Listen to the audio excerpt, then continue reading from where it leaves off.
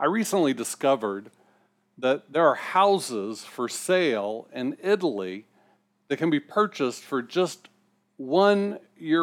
That's right, a house in Italy for just €1. And I checked yesterday the currency just to make sure it's as good a deal as I thought. Currently, the exchange for €1 to US dollars is $1.19. So that's right, you can buy a house in Italy for $1.19.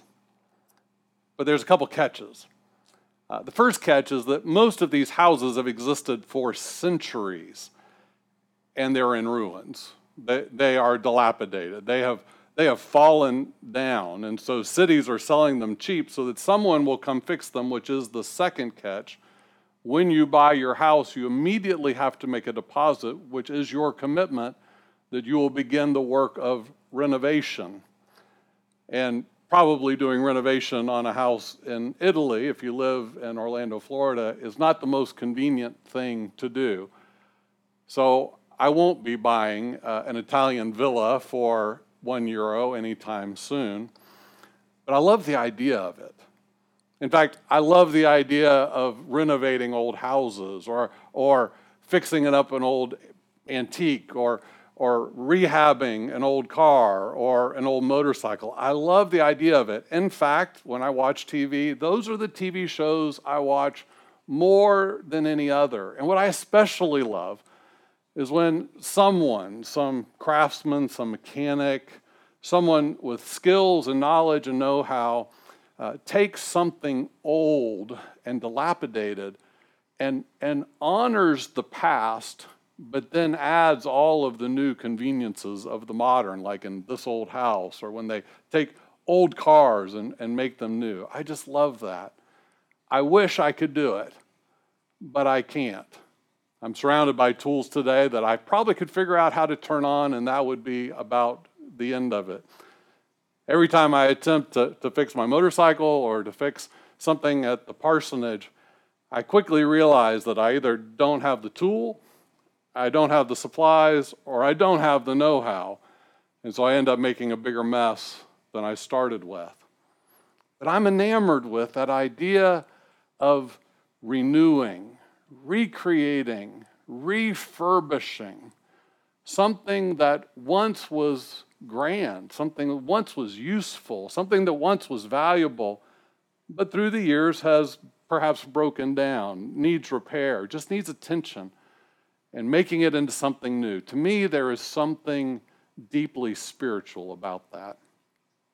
Now, you might be wondering, what on earth buying a house in Italy for €1 or fixing up an old motorcycle has to do with our series, This Is My Story. Well, today's sermon is about rebuilding broken down walls. It's a story about construction, and it's important for our story. And it does involve the actual rebuilding of walls, but it also has deeper spiritual significance. The rebuilding of God's people, the work God was doing at this point in history to recreate the people of Israel in Jerusalem, that sacred place that was the home of God's temple. Now, let's do a quick recap. About 1,000 years before the birth of Jesus, David was the king of Israel. He was the one that really established Israel as a nation. He established secure boundaries. He established the prestige of Israel amongst the other nations. And he chose Jerusalem to be the capital. And that's where one day the temple would be. King David was followed by King Solomon, who added to the construction of Jerusalem. He built the temple. He built the palaces. Through the years, walls were built to surround and protect Jerusalem from foreign invaders. It was during this point in history that Israel became truly one of the greatest nations on the earth. But that didn't exactly last. King Solomon was followed by kings that weren't faithful to God. And about 250 years later, The northern part of Israel, the northern kingdom as they call it, was destroyed by the invading Assyrians, who came in and destroyed everything and then took many of the Jews away to foreign lands as slaves. That left the lower kingdom of Judah and Jerusalem for about another 130 years. And then another great nation came into power and came threatening the Babylonians and King Nebuchadnezzar. They surrounded the city of Jerusalem. They laid siege, is what we call it. And eventually, in 587 BC, 587 years before Jesus, destroyed the city of Jerusalem. And when I say destroyed, they tore it to the ground. The walls came crashing down. The temple, the palaces were utterly destroyed. And what remained of God's people were also taken away to foreign lands as slaves. It was the destruction of a special city. Sometimes in the Bible it's called Zion, the city of God. It was the destruction of walls and temple and palaces, but also was the destruction of God's people. The breaking down of God's chosen people now into a life of slavery. I want you to try to capture that image, that where once strong walls had stood, where a grand palace had stood, where a holy temple had stood, now were just piles of rubble, charred from fire. Maybe the image that would connect with you would be, try to remember what it looked like following 9/11 at the World Trade Center.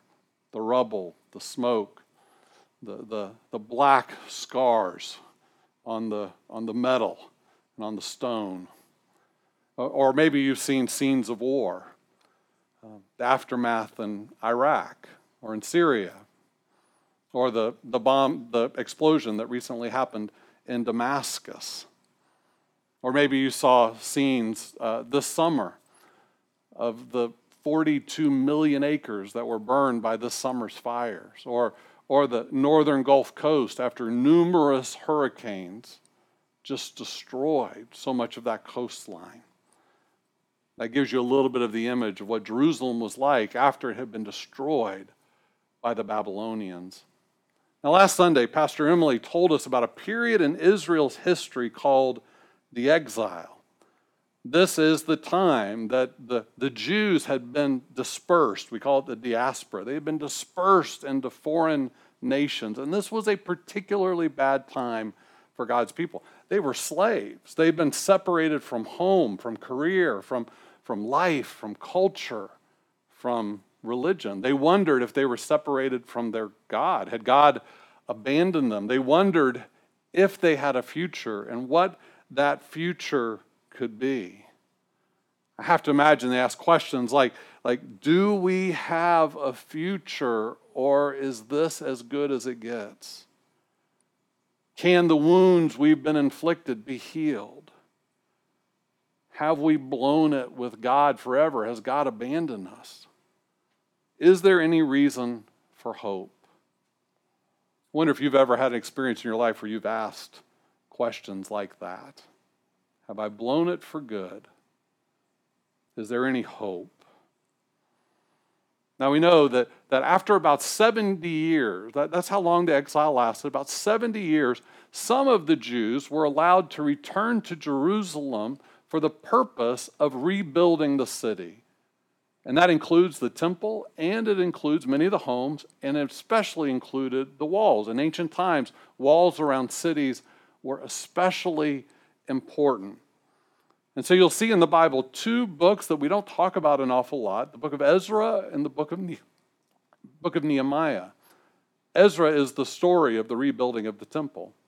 Nehemiah is the story of the rebuilding of the walls. They just tell the construction project, who did the building and what the process was and how it was completed. But the truth is that these stories in Ezra and Nehemiah are really more than just physical construction stories. They're really about the rebuilding of God's people. As they rebuilt the walls, they were also rebuilding their identity as God's chosen people. As they were rebuilding the wall, they were reestablishing their sense of worth and value as God's chosen. As they worked together to reconstruct the walls, they were becoming a community again.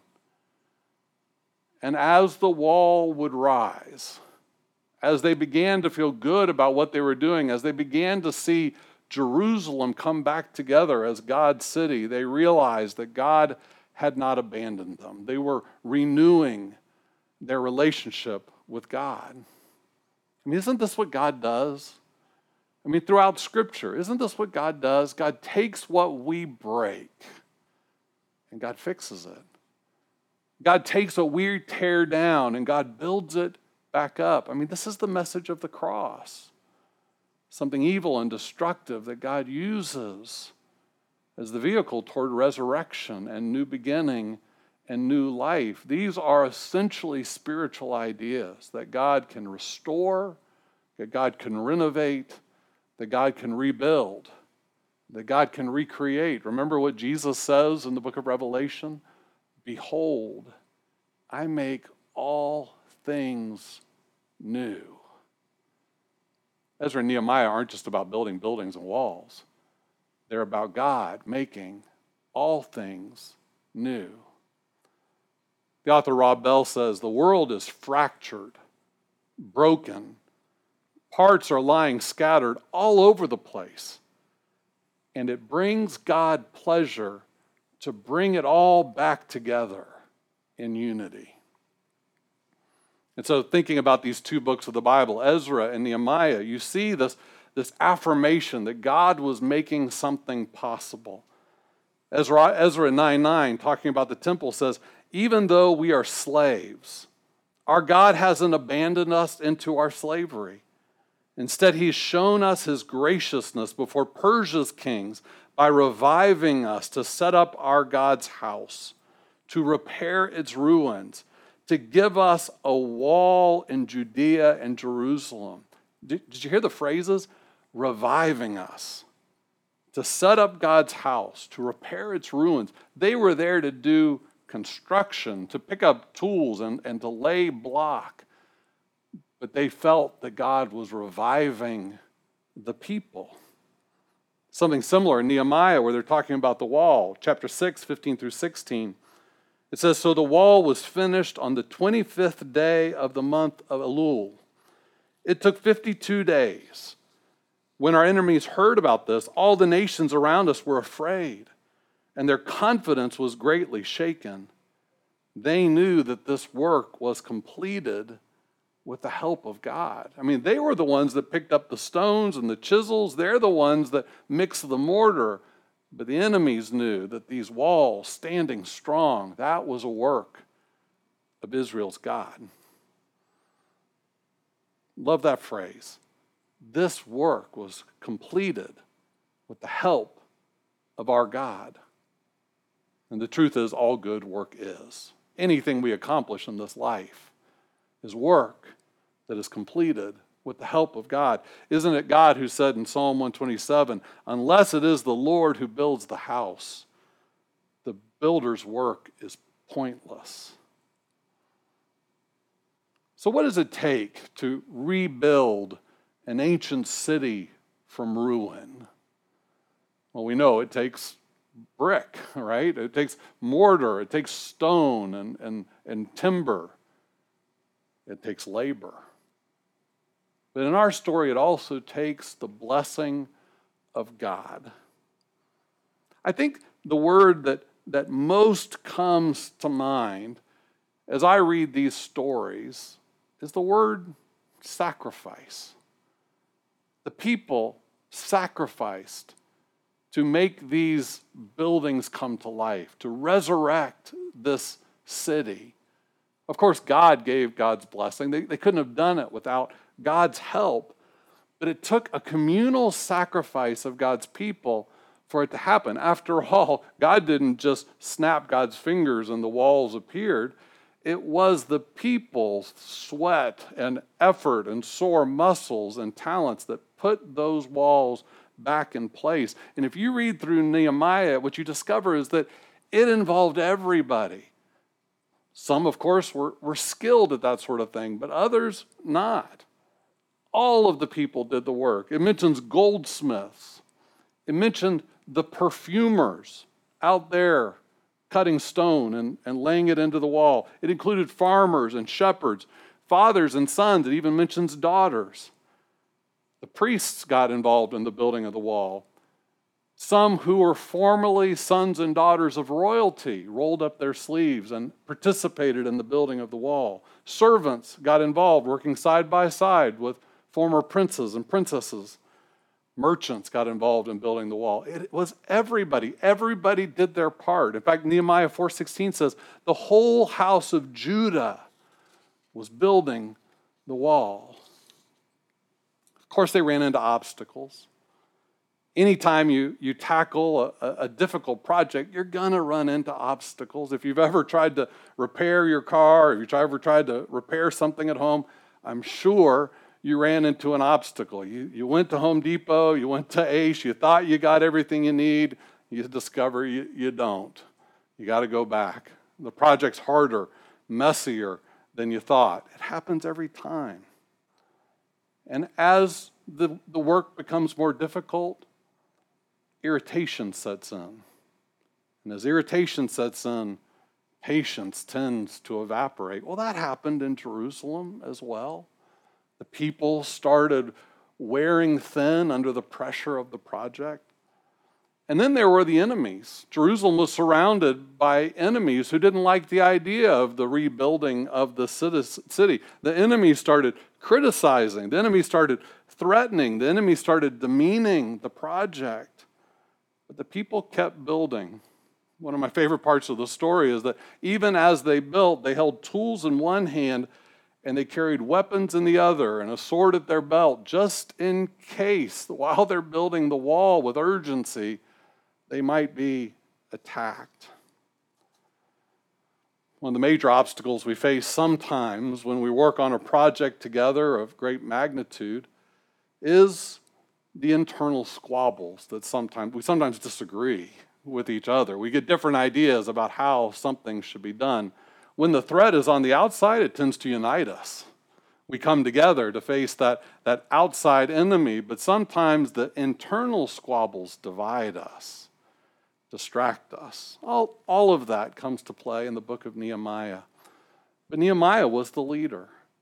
He kept the people on track. He kept telling them the vision. He worked through the issues, and they got the building done. I want to remind you again, this was more than just a challenging building project. This was about building the people. This was a new beginning for God's people who had been slaves, who'd gone through a terrible time of suffering. It was a rebuilding of community, a rebuilding of identity. It was an opportunity for them to imagine a future that maybe they had given up hope on.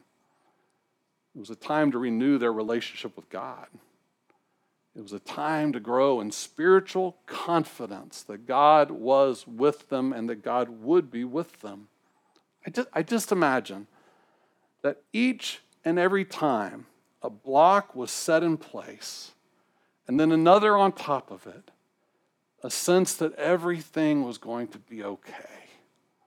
The progress led them closer and closer to an awareness that they truly were still God's people. Every block was a step in the right direction. I wonder if that's a metaphor that might apply for us today. Undeniably, 2020 has been a year of wreckage. The pandemic has wrecked a lot of our plans, some of our careers, some of our hopes and dreams. The forest fires out west wrecked thousands upon thousands of acres and countless buildings and homes and even churches. Same on the North Gulf Coast. Wreckage. The protest earlier this summer, protesting the unfair, unjust deaths of Ahmaud Arbery, George Floyd, and Breonna Taylor, sometimes were destructive. Sometimes protests become destructive. But in some ways, they were just a reflection of the violence that's been done to innocent people for far too long. It's been a destructive year. This election that we've been going through has been a destructive season, causing people to question, can we count on our leaders? Can we trust our government? Can we believe what we're told? Can we trust the media? Friends, I don't know what's going to happen at the end of 2020. I don't know what 2021 might bring, but I know at some point we've got rebuilding to do. That we can't keep going the way we're going, that we're going to need to reconstruct things in our society, in our homes, in our personal lives. I mean, some of you in your homes have had a destructive year, loss of job, struggling with helping your kids get through school in a terribly different way. Some of you struggling with loneliness and depression, being cut off from people you love, maybe even issues of addiction, separation from so much in our world. Some of you maybe have lost loved ones and are grieving. Families have been strained. And I wonder if some of us maybe have even questioned our faith. We've got some rebuilding to do. And among all of the places that have been impacted by the events of this year, and particularly the pandemic, includes the church. The church has been impacted. We and what it means to be church together has been impacted by this virus. There is a growing disconnect. I feel it. Even though we try to keep people connected on online worship and Zoom and social distancing, I feel the distance that I know you feel as well. I feel the disconnect. I know that what we do online just isn't the same as when we can be together and worship God and fellowship together. We've got some rebuilding to do. In the days to come, whenever the opportunity presents itself, we got to do some work. We're going to have to rebuild our programs. We're going to have to imagine a new future. We're going to have to develop some new habits here at church. And just like in the building of the wall and the temple, it's going to take all of us. It's going to mean coming together. It's going to mean overcoming disagreements. It's going to mean sharing a vision. It's going to mean committing our resources and sacrificing, and overcoming together. Now, I want you to hear me. I wouldn't repeat this year for anything. If I could go back and change any number of things this year, I would. I wish we had never heard of COVID-19. But friends, the work before us, we are uniquely qualified to do. Because rebuilding, a fresh start, a new beginning, restoration is essentially spiritual work that we're qualified for.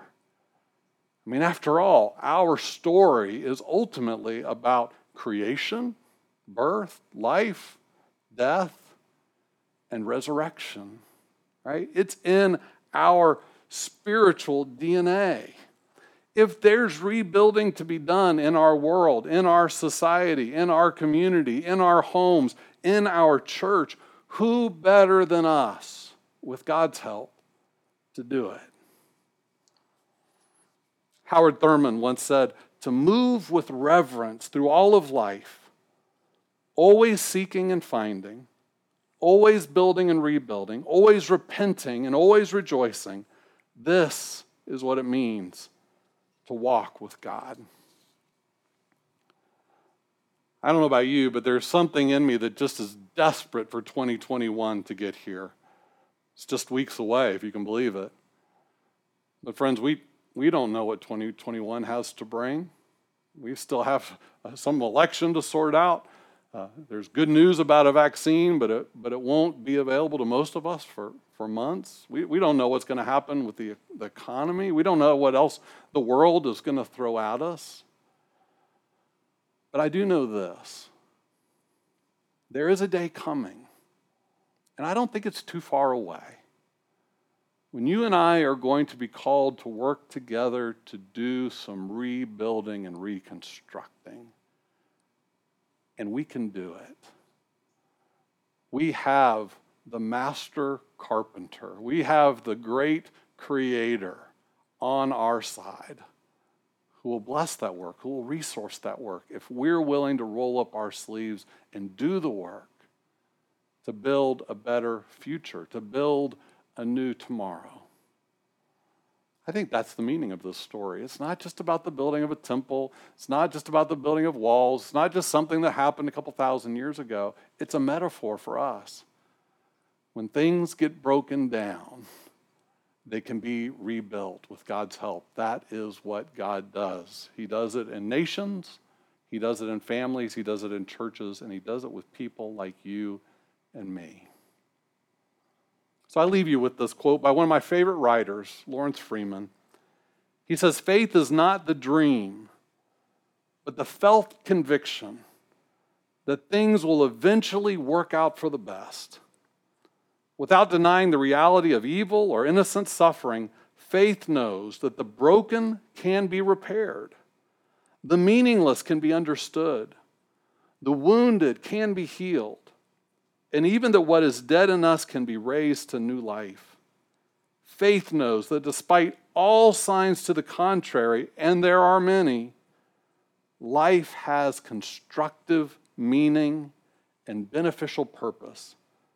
The mystery of life is that even in its tragedies and setbacks, its disappointments and failures can serve to awaken and deepen faith." Friends, can we dare to believe that when this difficult season is over, that you and I will have deepened faith and a commitment to build a better tomorrow with God's help?